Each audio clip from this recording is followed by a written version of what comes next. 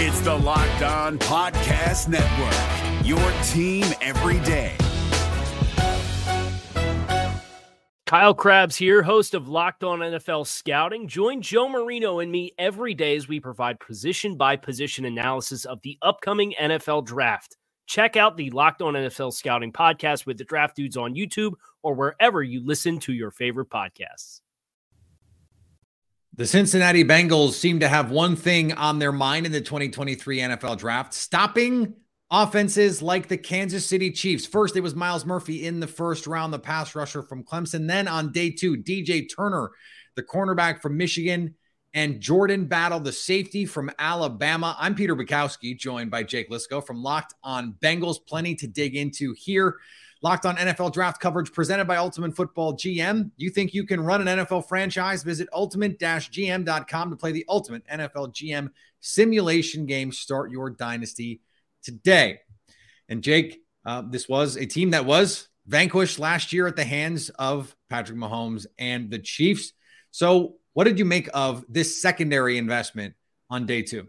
The DJ Turner pick made a lot of sense to me. He was one of the guys that, as the pick was getting closer, we identified as a guy that would make sense for the Cincinnati Bengals in that spot. One thing they've shown, Jordan Battle aside, in his athletic testing, is that they are trying to get athletic in the secondary. They add Nick Scott as a free agent last year. They draft Dax Hill, anticipating the Jesse Bates departure. Cam Taylor-Britt, one of their draft additions last year as well. They added so much speed and so much athleticism to the secondary over the last 2 years, to a unit that already includes Chidobe Awuzie, who, when healthy, I think is a special athlete as well. In addition to that, the Myles Murphy pick adds athleticism to another unit on the team up front that we talked about yesterday. But in general, there is a big theme there in terms of adding athleticism and adding depth. They're not going to be caught with injuries, at least I assume is the plan, derailing them too much with adding these guys that they feel are clearly high value players that can come off the bench if they do lose guys on the defensive line in the secondary at these spots. The Jordan Battle pick, though, a bit of a head scratcher to me, Peter, to be honest. Dax Hill was drafted a year ahead of time, like I mentioned, in preparation for the Jesse Bates departure, which they anticipated. They signed Nick Scott.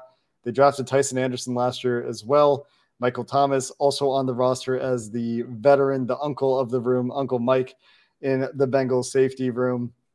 So I'm not really sure where Jordan Battle fits. Obviously, if they pick him in the third round, they have a vision for Jordan Battle and what he will do for this team, whether it's pushing Tyson Anderson, who was a day 3 pick last year and had an injury, off the roster or into a smaller role, or whether he challenges the longtime NFL veteran Michael Thomas.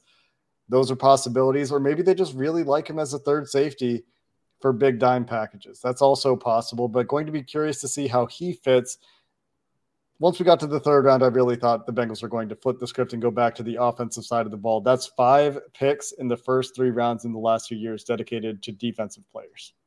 Yeah, we didn't even really get to see much of Dax Hill last year, but they add his teammate, DJ Turner, and drafting a Michigan cornerback has worked out for the Bengals in the past. So I'm interested to see where you think he fits into this secondary this year. Is he someone you think can push to have a starting job?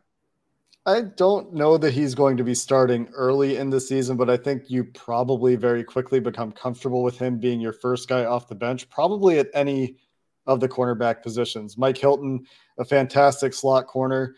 DJ Turner profiles to be able to play there as well, and played outside at Michigan. So I think he has a movement skills to move inside, the movement ability to move inside and mirror the two-way goes that you get in the slot. But he also played outside of Michigan and was pretty good there, had a lot of production in terms of pass breakups, in terms of being present at the catch point with the ball skills and the 4.26 speed.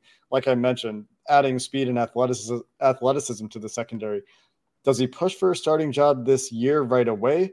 Part of that's going to depend on Chidobe Awuzie's recovery from the ACL injury. It sounded like, from what we heard from him in the offseason program, he was on track to return for opening day this year. But regardless, I think if they're healthy, he's the first off the bench, and you feel pretty good about that because they've lost guys in the secondary each of the last couple of years, and they've had to turn to that depth, at least at some point in the season. And that's clearly a theme to me of this Bengals draft is let's improve our depth on the defensive side of the ball where it gets tested. Again, though, I'm just surprised that they haven't turned to that offensive side of the ball yet. It helps when you have Joe Burrow, Jamar Chase, T. Higgins, Tyler Boyd. They have some pretty good players over on that offensive side of the ball. Jake, thank you so much for joining us. For more from the Locked On Bengals podcast, you can subscribe on iTunes and wherever you get podcasts, part of the Locked On Podcast Network, your team every day.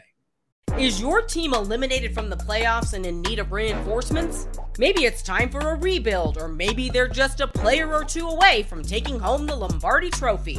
Either way, join Keith Sanchez and Damian Parson for Mock Draft Monday on the Locked On NFL Draft Podcast. They'll tell you which college football stars your team will be taking in the 2024 NFL Draft. Check out Mock Draft Monday on the Locked On NFL Draft Podcast, part of the Locked On Podcast Network, your team every day. Hey, Prime members, you can listen to this Locked On podcast ad-free on Amazon Music. Download the Amazon Music app today.